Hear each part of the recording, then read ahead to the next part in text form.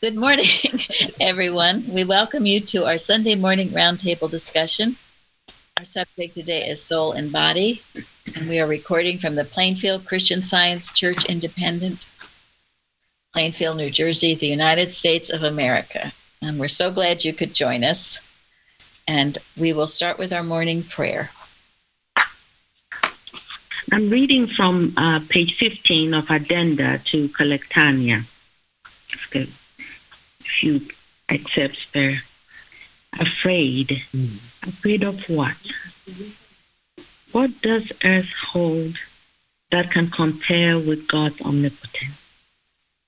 Trust to his care. Make faith in him your staff. It will not bend. Divine love. Give me higher, holier, purer desires, more self-abnegation, more love and spiritual aspiration. Nothing can come to me but what comes from God, and nothing can go forth from me but that which goeth forth from God, good, divine love. Divine intelligence directs, divine love protects, divine mind unfolds to me each day all I should know, do, or say. Mary Baker Eddy. Well, that was just beautiful. Thank you, Florence. And we will have Sari greet us when Jeremy will take her off mute. Oh, I think she is. You are off mute? Okay. I'm here, Mary. Okay, thank you. Go ahead, Sari. Tell us what language this is. Let me do it next week. I totally am not there. I'll do it next week. Okay. Well, I had a spare in Portuguese, and in Portuguese, good morning is bom dia.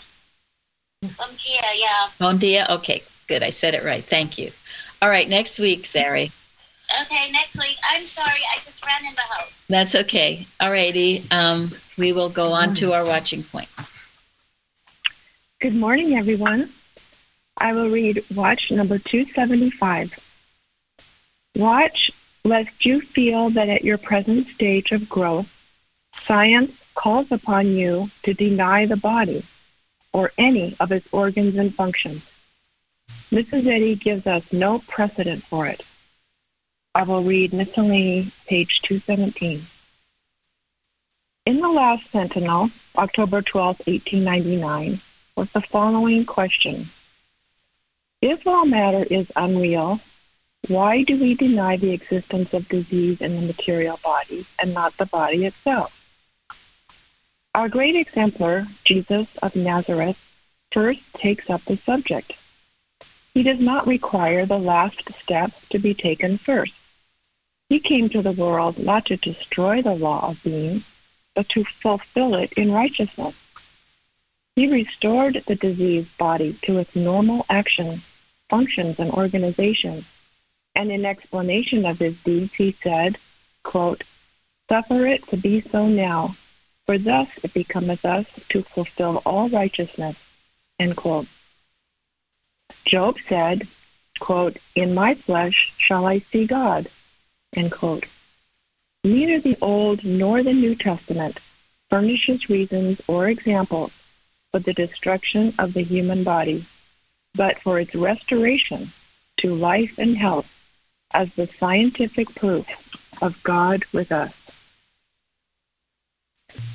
When Gilbert C. Carpenter was living in Mrs. Eddy's home, Calvin Fry instructed him never to deny that he had a heart, since at present we seem to need a heart that operates harmoniously. We should not deny that we have a stomach as long as we still need one. Rather, should we at the present time strive to make the demonstration that causes material sense to become the servant of science. Science and Health, page 146.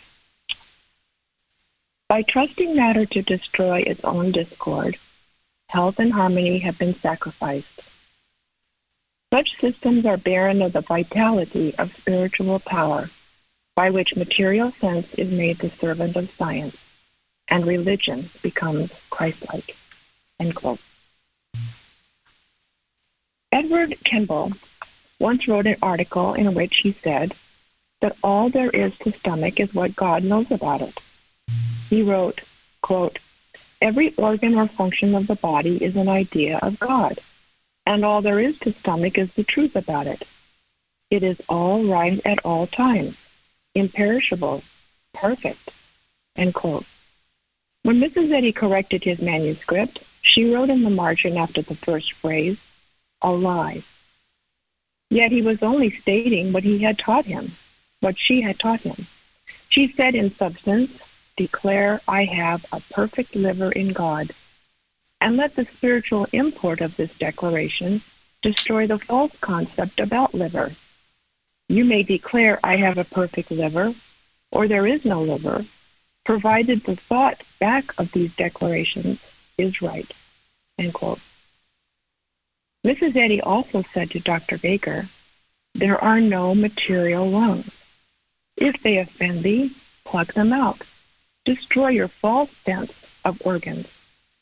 Christian scientists should say they have perfect lungs, perfect stomach, perfect heart, etc.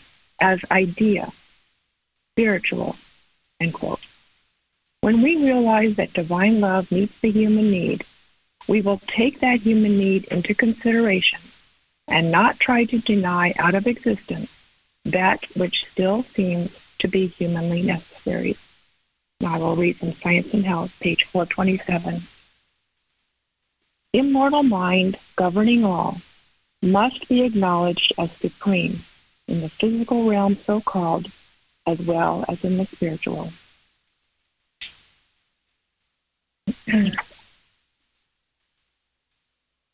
All right, comments on that?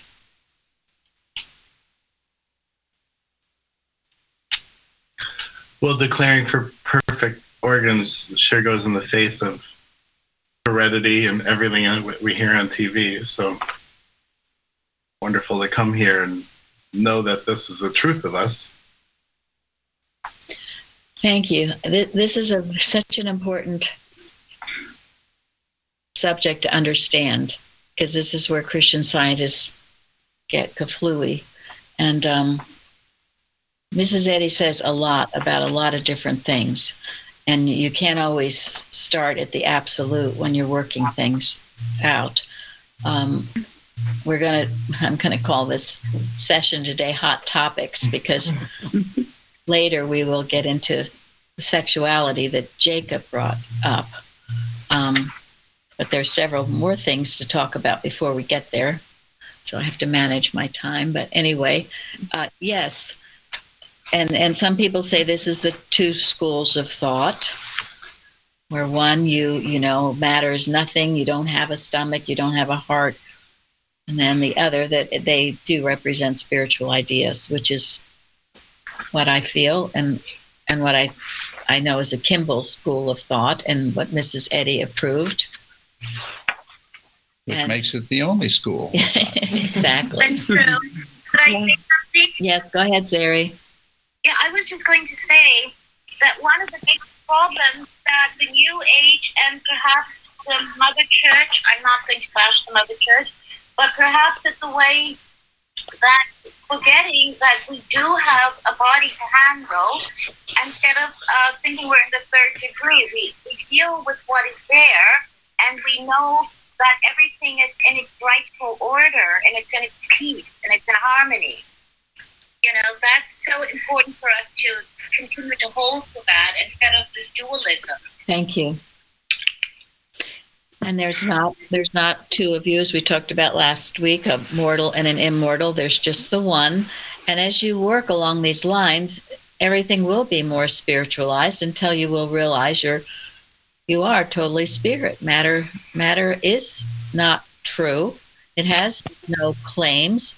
Scientific statement of being is the truth, the ultimate truth. So any other comments on that? Yeah, I think there is not a chapter where Mrs. Eddy does not emphasize this matter has no sensation, that we are not to be, if we are progressing, then we should be knowing our spiritual life. God is spirit, He made us in his image and likeness. So it doesn't make sense to, dwell forever in this mortal sense of life. We have to move forward as we grow, as we understand more of the science, what we really are. I think that's why she mentions that in almost every chapter: Footsteps of Truth, Science of Being, Recapitulation, Science, Theology, Medicine, Christian Science Practice, all of it. She is saying, matter has no sensation. So we have to learn that. Thank you. That's very true. So maybe we will discuss this sexuality first and then go on to my other hot topics. So, Carrie had sent again some very good articles that go along with what we're going to be discussing today, which I'm grateful for. And one is called Sensuality, from the October 1885 issue of the Journal.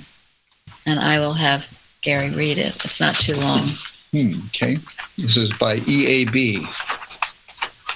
Whoever EAB is. It starts. What is it? Answer: living in the senses or for their gratification. Sensuality. Sensuality being the title and being the question. We have the sense of sight to direct our footsteps and to see the glories of the universe. The sense of hearing to tell us when something unusual is occurring that may result in our injury, and to enjoy conversation, music, etc. The sense of smell to direct and assist us in selecting and enjoying our food. The sense of taste to give relish to food. The sense of feeling to tell us when we come in contact with anything that is liable to injure us, and that we may know of the presence of other substances. Now, if the use of the senses is confined to our simple requirements of them, we have established ourselves as unsensual or spiritual in the general sense of the term. But when we allow the sense of sight to send us around the world for the simple desire or passion for seeing, we are sensual in this particular direction. When we allow the sense of hearing to drive us to hear everything new, as in music, etc., to the exclusion of duty, we are sensual. When we allow the sense of smell to excite an appetite for food, tobacco, liquors, etc., we are sensual. When we allow the sense of taste to drive us to gluttony or wine bibbing, we are sensual indeed. When we allow the sense of feeling to inform us that we must allow it to rule for a season, or that we must suffer pain, it is sensuality. When we live for the 5 personal senses alone, roaming around for their gratification, we have buried our talent in the ground, and it gains us not even usury. When we, as master, allow our senses as servants to say we must cater to their demands exclusively, we have indeed relinquished all just claim to be anything beyond what the senses say. And having allowed mutiny in our household, we cannot reasonably expect even leniency from the mutineers. We have surrendered unconditionally to a band of tyrants who are content with nothing else than our utter destruction. Now, these senses are non-intelligent. We must furnish intelligence to govern them. How are we doing it? I'm not even sure this was written by a Christian Scientist, but whoever it was, he makes a good point. And when we let it just overcome us and living in the senses rather than developing our spiritual sense, we run into great trouble, yes, and it does try to master us, when our master must be the one mind, God. And this is what we strive for daily, right? So, Florence. No, I said yes to what you said. Good. Well, do you have what Jacob wrote? Would you like to read that? Or would someone? If you don't, I can give it to. I don't know whether we should read it the whole thing, but what he wrote on the forum. I thought we were. We're done with it? I thought we were done with sexuality. Didn't it finish?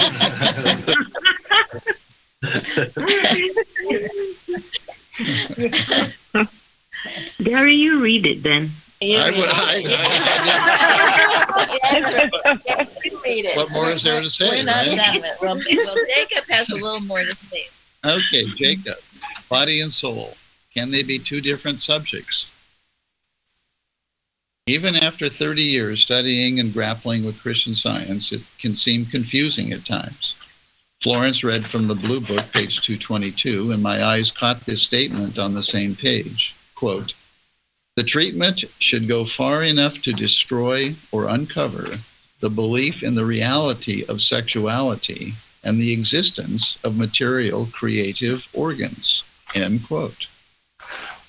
Eustace indicates that we are conscious of corporeal organs because of communion with God. For instance, he wrote, quote, "Is the action of the stomach or liver something apart from mind? You are conscious of it through communion with mind." End quote.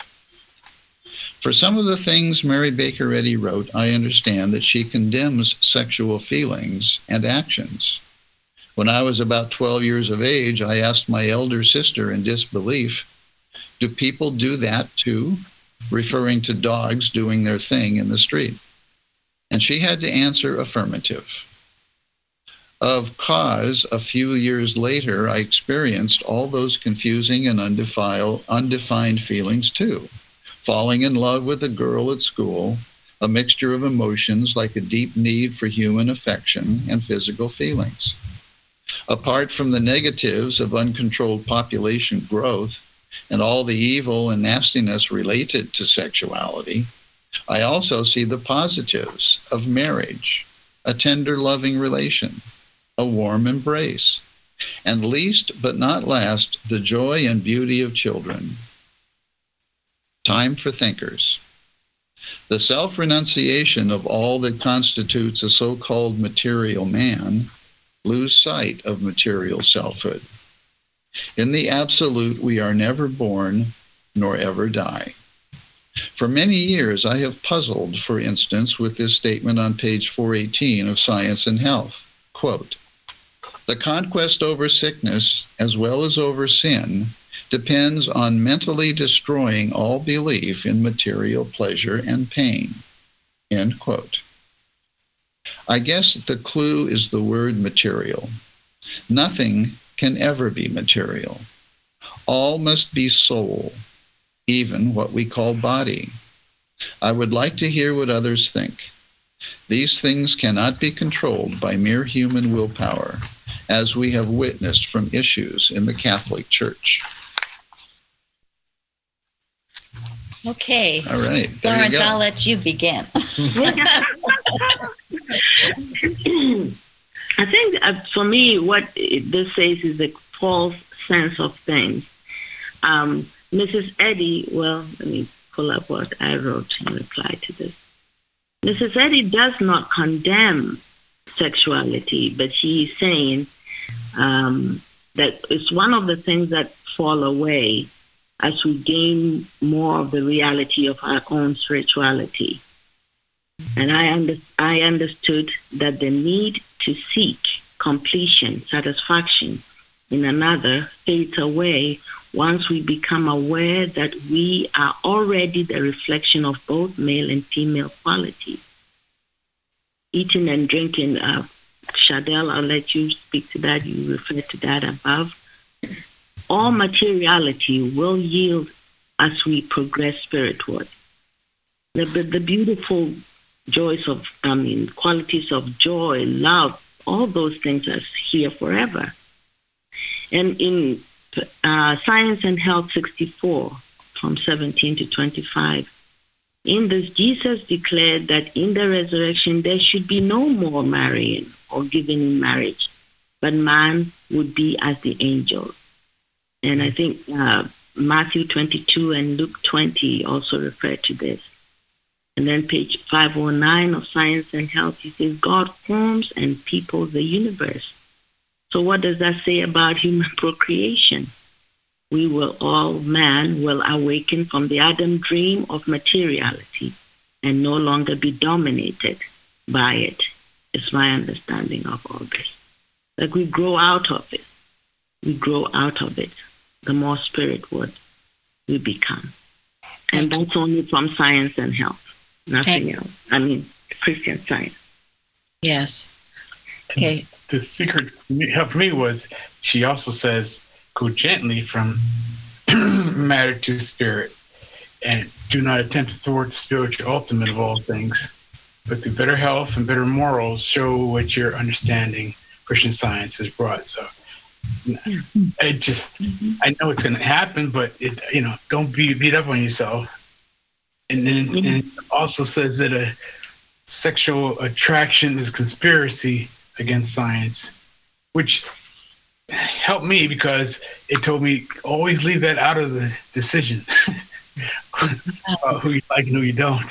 So, and what you kind of do. Thank you. That's a very good point. Thank you, Craig. Mm-hmm. Leave that out of the decision.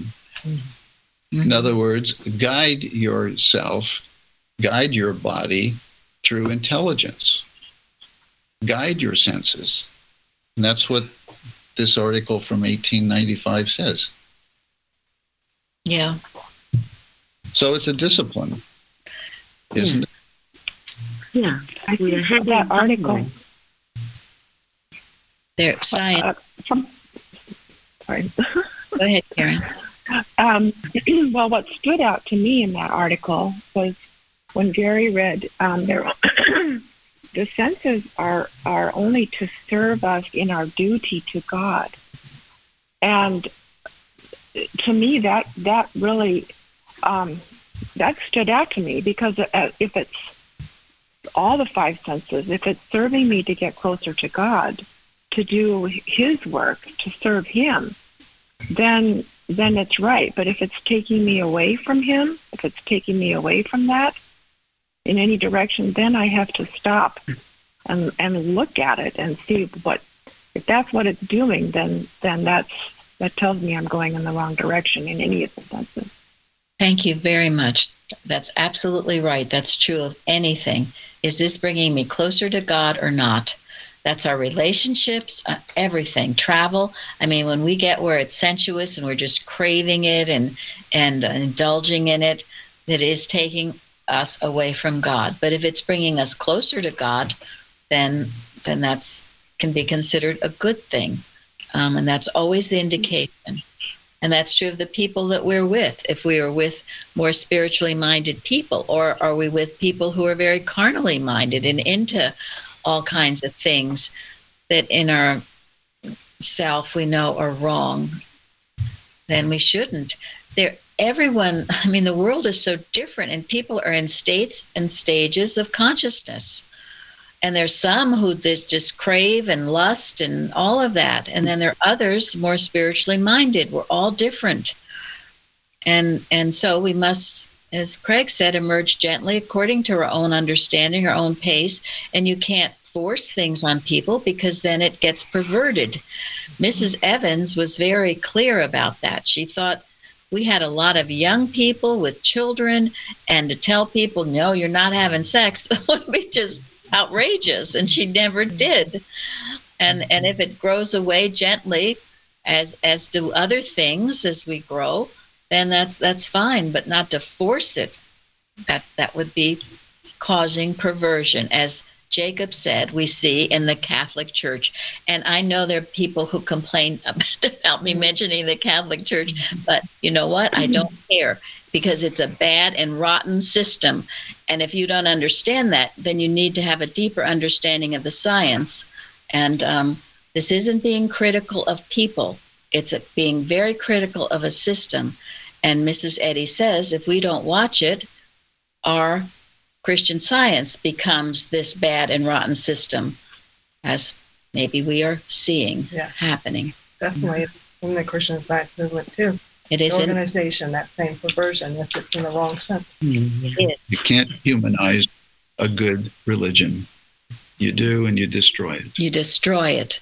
And if I don't speak out about things like that, I'm not telling you of the foe in ambush. Shardy, what did you have to say? I would just agree with you. I'm so glad that you're truthful, because I have part of my family lived in Catholicism. It was not pleasant to observe. And my dear grandmother, because she had this struggle with Catholicism, she was not Catholic. She married and had to sign papers, which she did not follow. And they said that they told her children, my mother, that her mother was going to hell. Now, what person, a nun, would tell a child that their mother was going to hell? So, thank you. Well, yes. And actually, I was going to have you speak more also on sexuality, but that's okay. Go ahead. About Florence mentioned, about eating and sleeping. Mm-hmm. Yeah, well, that's what I talked about. We do, and as you said, Craig, we emerge gently. We eat, we sleep, we wear clothes, and this is part of it. And I was raised, this is a very beautiful thing. When you're tender and kind and you love someone, it's natural. And then like Jacob said, many times when you have a union, you have children. Not always, and it's a very lovely thing when it's kept in that spiritual sense. Yes, yes. And that's what I said. The sexual element you mentioned in your post is also part of the Adam dream. And as you explained, some forms of it definitely appear better than others. It is the love, the closeness, the joy of any experience which makes it border on the divine. And this is what people truly seek after. And this is why the ultimate is to have it in a marriage where two people truly love each other. And it's not just, although Mrs. Eddy does say it can be what? Legalized. Sometimes we should. Sometimes, but not always. Yeah, but well, these are issues you can think about and decide for yourself, but most of you know what I'm talking about. Sometimes it's that the sexual act is very raw and lustful and horrible. Behind it, like they said in the motive. Here, the thought back of what you're doing. The thought behind what you're doing. Otherwise, it can be, an expression of love and tenderness.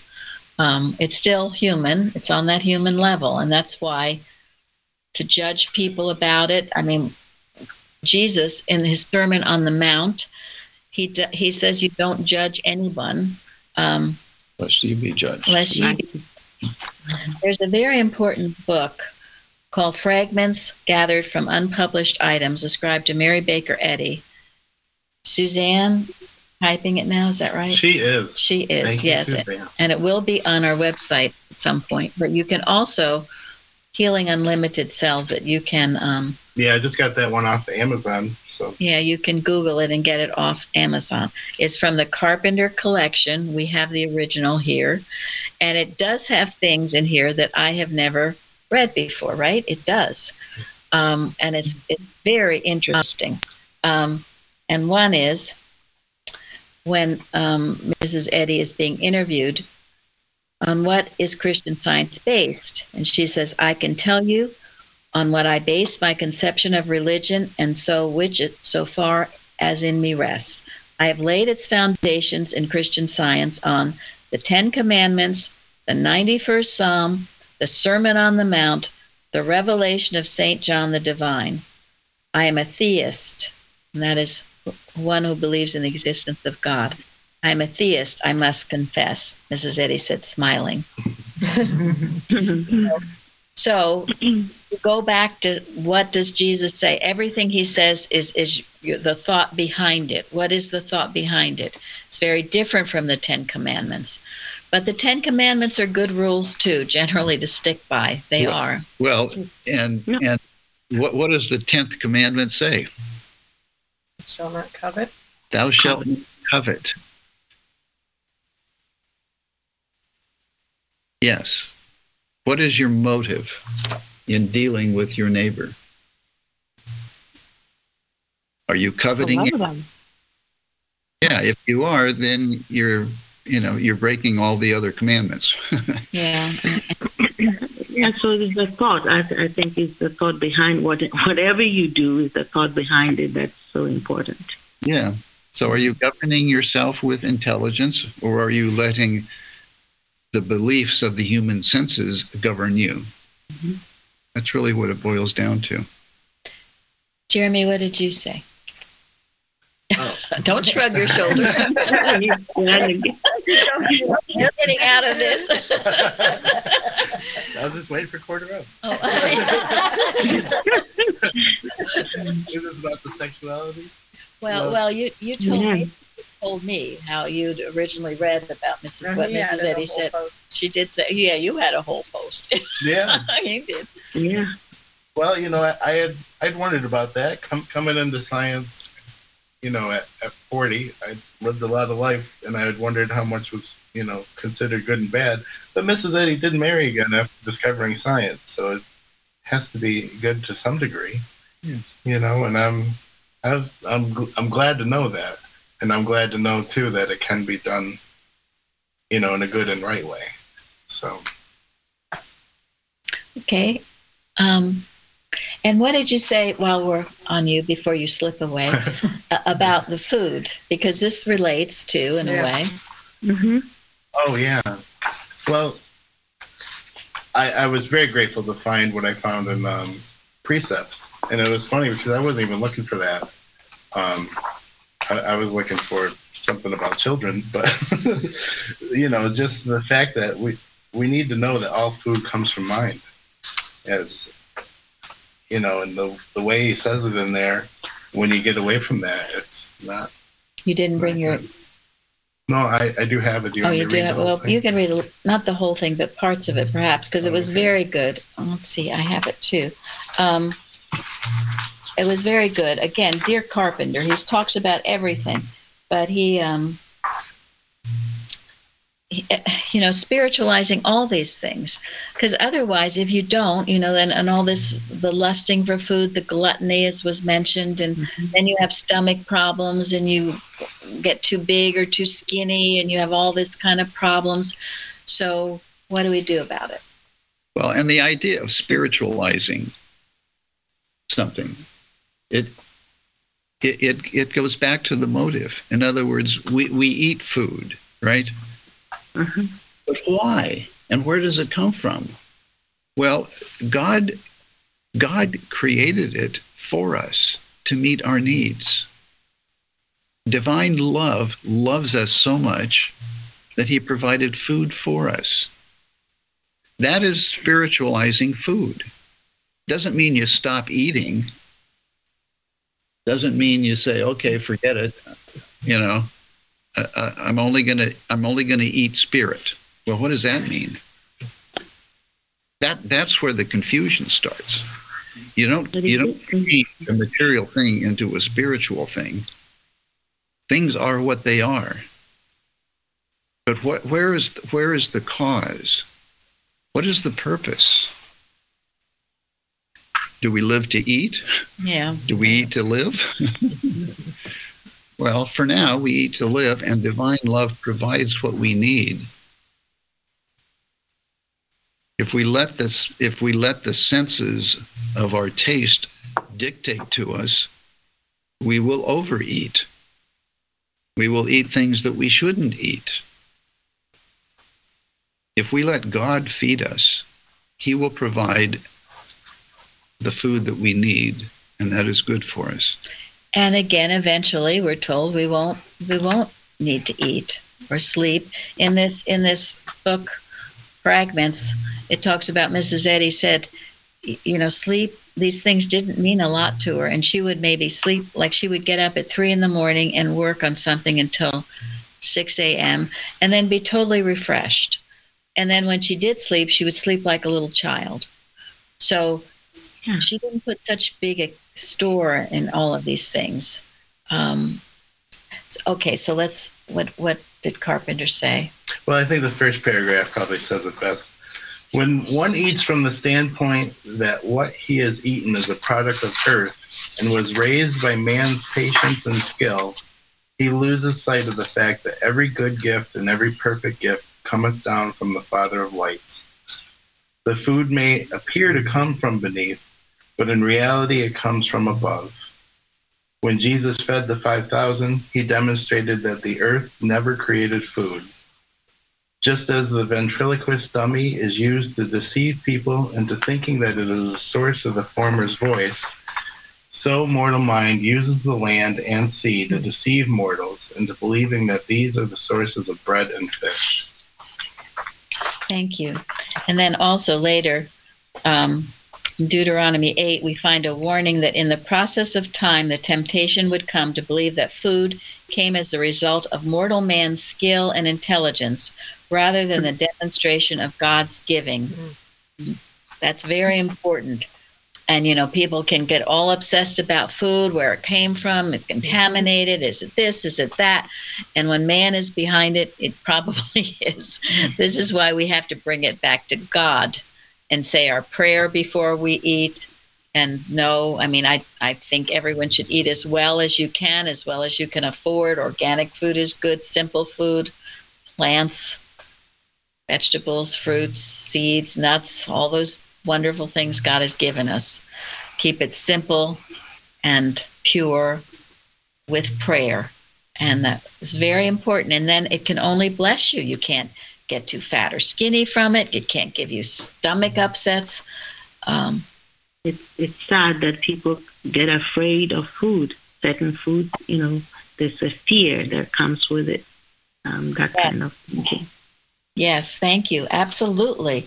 All of this, allergies and carrying on about it. So, but isn't that all the result of just not knowing who you are? That's why Yeah. But if you have some idea that you are God's image and likeness, that God made you, and God put you here for a purpose, then you're gonna spend your time thinking about fulfilling that purpose, and you're not going to spend time fretting about what your body looks like or what your food tastes like or things like that.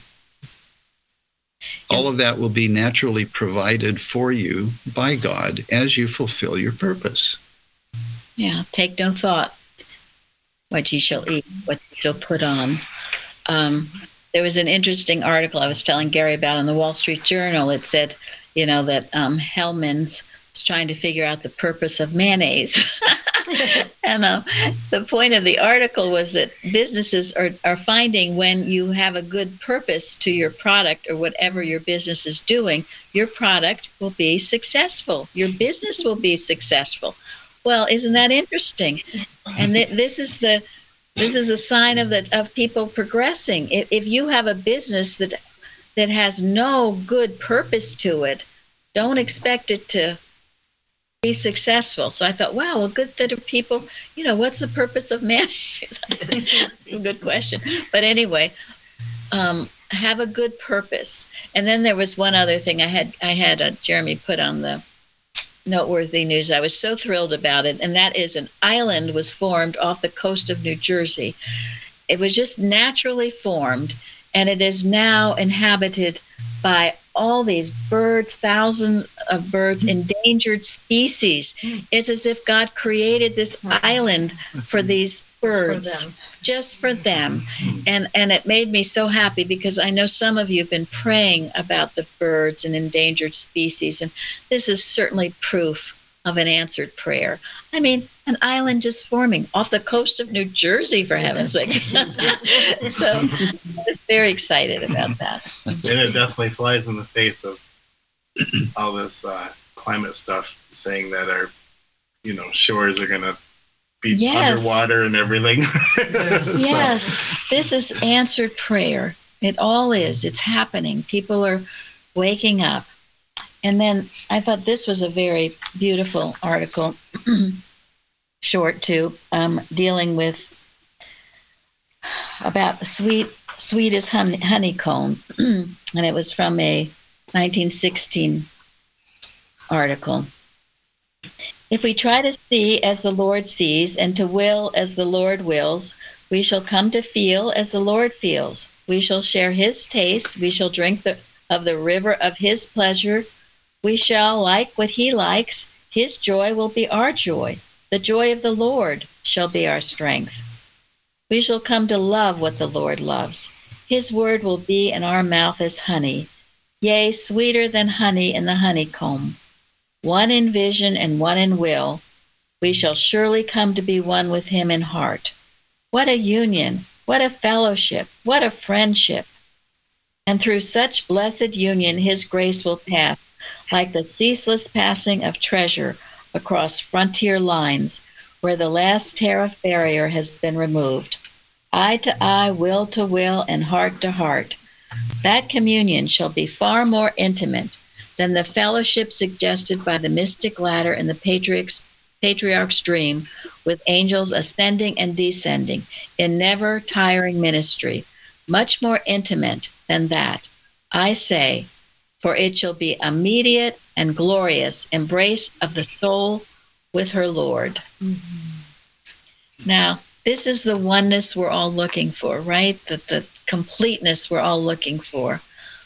And to be one with God like that, so that we love as he loves, sees as he sees. Just thought it was a beautiful thought. And it will be sweeter than the honeycomb.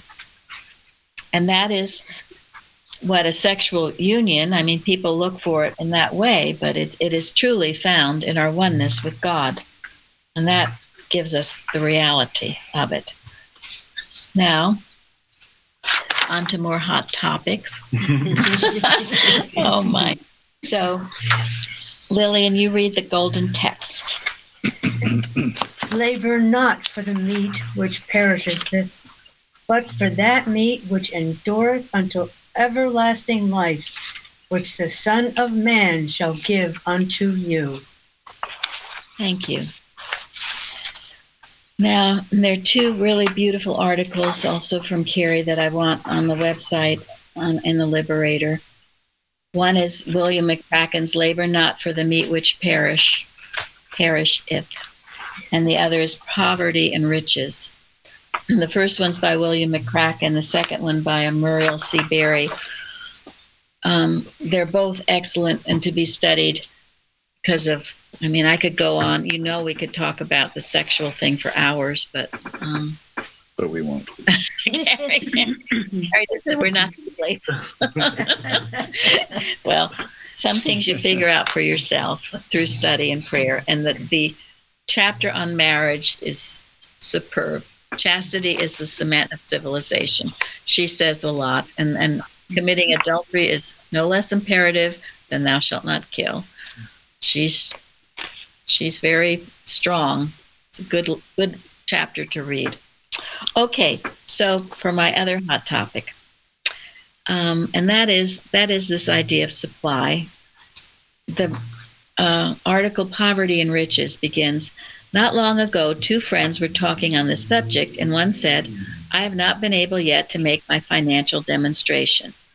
A moment later, she added resentfully, I cannot make it seem right that some people have to work out of poverty and others do not. Everyone is subject to disease, but I cannot see the justice of some being poor and others being rich. So the other replied, because that is a big issue. I understand that. The other replied, then you fail to see that the rich man, as a rich man, has just as big a problem to work out as you have. In fact, his problem from the personal standpoint is even more complex than yours. You have simply to see clearly that divine love meets your needs, while he has first to realize that all his material possessions are nothing, before he can begin, even in a small degree, to look to mind as the source of his supply. Besides this, his wealth involves, in most cases, the necessity to provide employment for many others, and this, with all its varied demands, is no light thing. The rich may feast through a long day of carnality, while the poor are crying without their gates. In fancy security behind his bolts and bars, the selfish worldling laughs at fate and despises God. But a night cometh, a time of darkness, doubt, and solitude. Then the still small voice of truth will not be denied. Ruthlessly, truth strips all disguise from sensual pleasure. We're back to the first article. Lifts the mask of folly and requires of mortal man his soul, his false sense of life, and its real values. So, if someone has demonstrated through demonstration, through intelligence of God, then he's earned that, and God blesses him. And that person blesses others, as Mrs. Eddy did, with what he has been given. But if someone gets it carnally, it's terrible, isn't it? And we see that. These unhappy rich people with all their wealth, it's really almost a mental illness. They can't get enough stuff. Bigger, better. So it's nothing to be envied. And it's better you work on your own. You have your own row to hoe. If you think you're lacking, you work on that instead of envying either what someone has honestly demonstrated and earned, or something that will come to utter destruction at some point. And then the stress of managing it, worrying about it, and it takes up all your time. And yes. A lot of... And the better businessmen are these organizations where they're trying to give away to help. Like, I think that big stock guy out of Idaho or whatever, they wanted to find ways to give back and use what they've earned over these years and to benefit people instead of, and they won't let their children have a whole lot. That's very good. These people are governed by the intelligence we spoke of originally to come to the right conclusions with it. I think it's respect. Hey, Florence? No, I think it's respect for everyone's contribution to the welfare of mankind.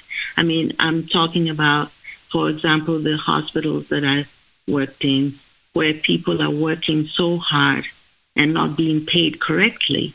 I mean, that's, as you say, is for the rich man or whoever owns it to reckon with.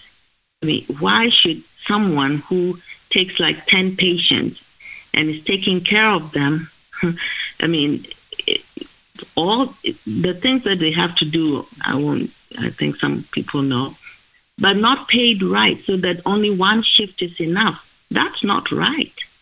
It is not right, and that is self and greed. And that will come to its own destruction. It has to. All these people, the big pharmaceutical companies or other people, what is their purpose? If their motive is good, and maybe some are, but if their motive is not, if it's greed and stepping on other people, it will come to its own destruction, and that you can be sure of. And that's why the whole of Materia Medica is unfair, because its basis is incorrect. A lot of these hospitals are governed by municipalities. They're not owned by people. Yeah. Mm-hmm. Some are owned by, the organization, the CS organization, which, because I've heard in the what are those places that Christian Science nurses are in, they're not being treated fairly at all, nor being even allowed to practice the science. There's one other, I want to go to one other point because we're closing soon. So Karen, you'll have to save your thought. Okay. This is the William McCracken, labor not for the meat which perisheth. The labor problem is the problem of understanding substance. As long as substance is conceived of as matter, so long will material means, physical force, and war seem necessary for the acquisition of substance, and discord and decay brand such efforts as worse than fruitless. When the teaching of Christian Science is applied that substance is spiritual, then it will be seen that substance must be sought in spirit and in truth. All must learn this lesson in order that men and women may become workers together with him, and love's labor be not lost. The laborer knows to know that his riches lie in God, not his employer. And then it goes on, but then, there's something very sweet. Let's see, is this it? He says about Mrs. Eddy, which goes with all that we've been talking about. Under the date of January 6, 1895, a Boston newspaper reported of Mrs. Eddy's manner of life at Pleasant View, Concord, New Hampshire. She employs a number of men to keep the grounds and farm in perfect order, and it was pleasing to learn that this rich woman is using her money to promote the welfare of industrious workmen. This is what Florence was talking about, in whom she takes vital interest. Mrs. Eddy believes that the laborer is worthy of his hire, what Florence just said, and moreover, he deserves to have a home and a family of his own. Indeed, one of her motives in buying so large an estate was that she might do something for the toilers, and thus add her influence toward the advancement of better home life and citizenship. And Pulpit Press 49. She who toiled for others, as no one else has done, loved the toilers everywhere, and taught multitudes to obey the command, quote, labor not for the meat which perisheth. Her teaching at this hour is paramount to solve the labor problem on a basis of impartiality, which is a divine quality of the Heavenly Father, Mother, God. The whole thing is wonderful. And I can only touch on a lot of these hot topics, but as you study on your own, you'll find so much more of this truth that will enrich your life immeasurably in all directions. And now Gary's going to end. This is an article that appeared in the Santa Ana, California Register in 1916. It may not be inappropriate for me to state that I very distinctly remember when Mrs. Eddy, the discoverer and founder of Christian Science, after nearly a lifetime of effort in other localities, returned to that quiet New England city, Concord, New Hampshire, and located in the immediate neighborhood where I lived for many years. Many of the scenes, local interests, and local characters in Concord that were familiar to Mrs. Eddy have been familiar to me from my earliest recollection. And during the period of her residence in Concord, her figure was a familiar one. It may be recalled that Mrs. Eddy was born in the little town of Bow, just outside the boundaries of Concord, and that the chosen home of her later years, known as Pleasant View, where much of her important work was done, looked out across the valley upon the location of her birthplace. About 30 miles from Concord, there is a beautiful lake, to which reference is made in Science and Health, which glistens among the New Hampshire hills and bears the poetic Indian name of Winnipesaukee. The English translation of the word Winnipesaukee is the smile of the Great Spirit. There are those who believe that the life and work of Mrs. Eddy was also a smile of the Great Spirit. Thank you all for joining us today. Thank you. Thank you. Thank you.